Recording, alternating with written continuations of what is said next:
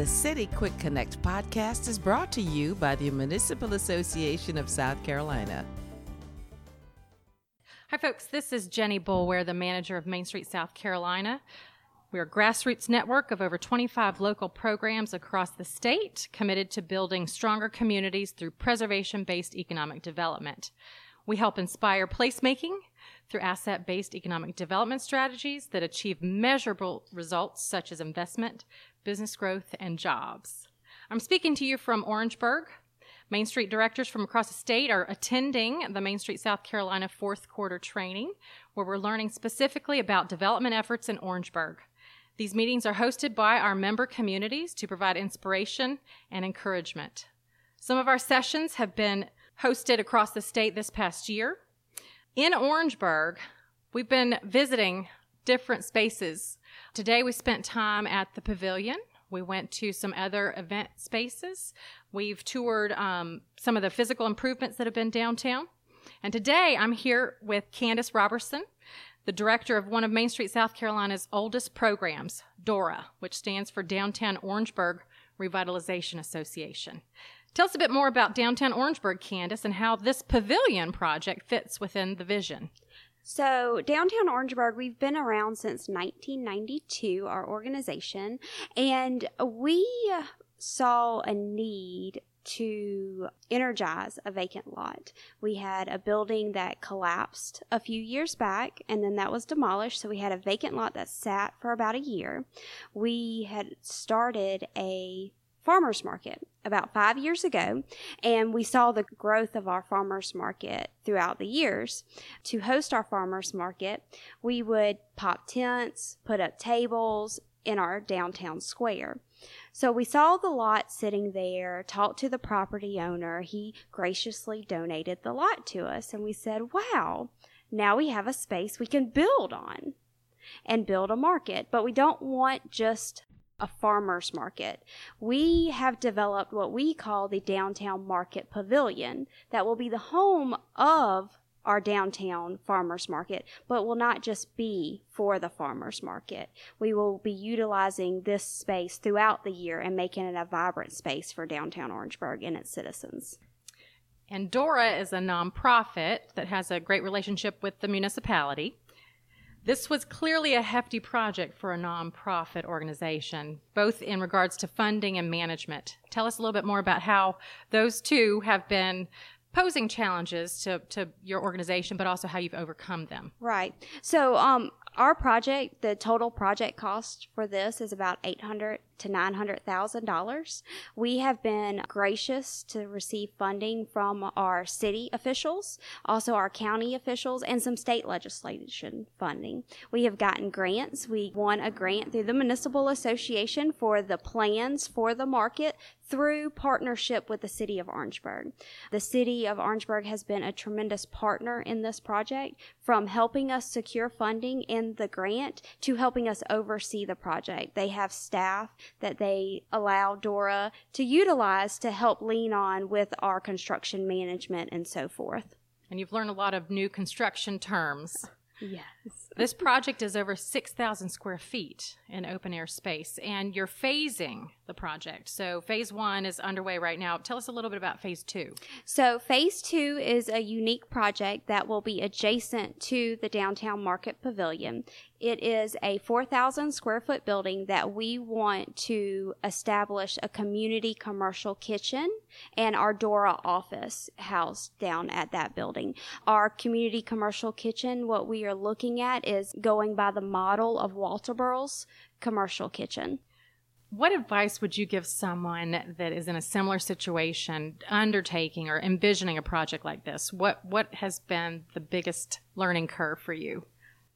It's really been surround yourself with people who know the trade, who I don't necessarily know the lingo, but I can listen and then go back to a confidant and be like, okay, I need you to explain this a little bit more. Or, will you come look at this with me? It's aligning yourself with the individuals who have the knowledge to help you build your knowledge base. Super. Excellent.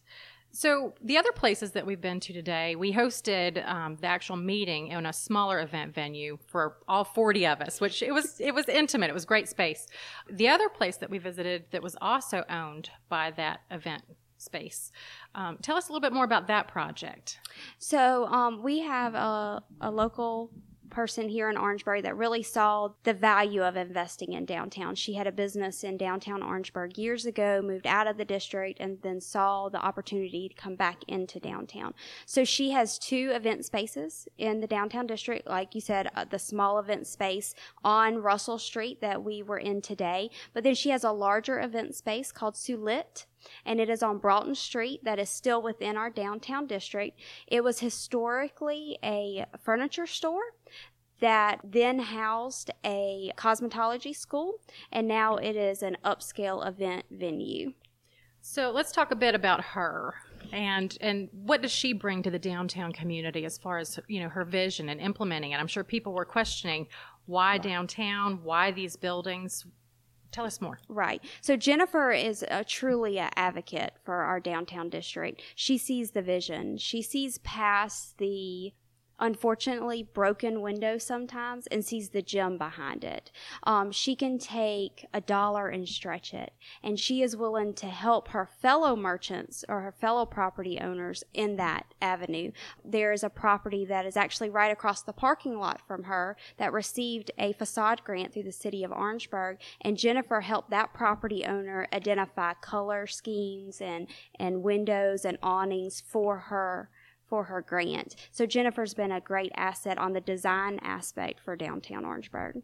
Let's shift gears a little bit. Lunch today was fabulous, and it was provided by one of your local merchants who was kind of a pop-up shop effort.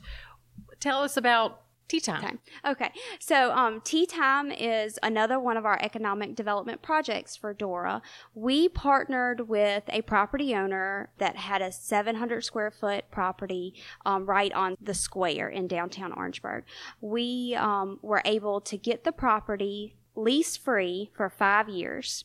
We went in, we rehabbed the property, spent about $30,000 on our rehab, got sponsorships and local industries to help with the rehab, and then we ran a business plan competition to place a business in that space, and the winner is Tea Time. So since Tea Time's been in place, they do lease from Dora. We are their landlord. It is a subsidized rent cost, and they have expanded. Their original business model was Teas and Spices, a complete retail shop. They saw the need for a grab-and-go lunch option for downtown Orangeburg. So they expanded their business model. They now offer that. They offer catering like we had today with our trays for breakfast and lunch sandwiches. And they also, next door, there was an empty space that the property owner had, and they got agreement from the property owner to turn that into the first patio seating in downtown Orangeburg. So we have that patio seating. So you can't eat in Tea Time, but you can take it outside to the patio where there's fans and heaters. It's a brilliant concept. And I love how she was able to diversify to Yes. find that there were gaps that she was able to fill. We also had a tour provided by John Singh, your assistant city manager here of that public venue. How old was that space, and did it go through renovations? Do you know more about that project? Yeah, so Stevenson Auditorium is connected to Orangeburg City Hall. So it is on the historic registry.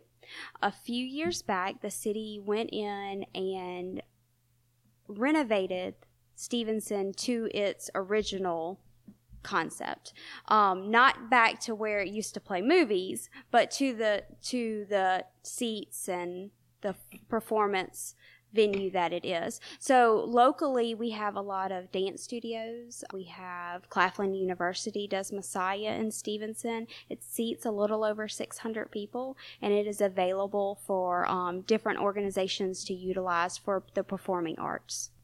So today, during today's trainings, we heard from state agencies about grant opportunities, as well as the tax credit program. We also heard from other Main Street directors from Conway, Camden, Bennettsville, and Kingstree. What have you picked up in these sessions that you might use going forward? So for us, for Dora, we are looking for some grant opportunities. So to hear from my fellow Main Streeters that have written grants and received grants or written grants and didn't receive, and maybe what they learned from there is a great asset for me personally to make sure we can write some grants to hopefully get some of those monies into downtown Orangeburg. Wonderful. And today we had a large crowd. We filled this venue space. It was exciting. Candace, thank you for your dedication to downtown and for taking time to share with our listeners. And for our listeners, if you want to learn more about Main Street South Carolina, we're on the Municipal Association's website, www.masc.sc. We have information on the Main Street approach for leveraging local assets, as well as our participation levels.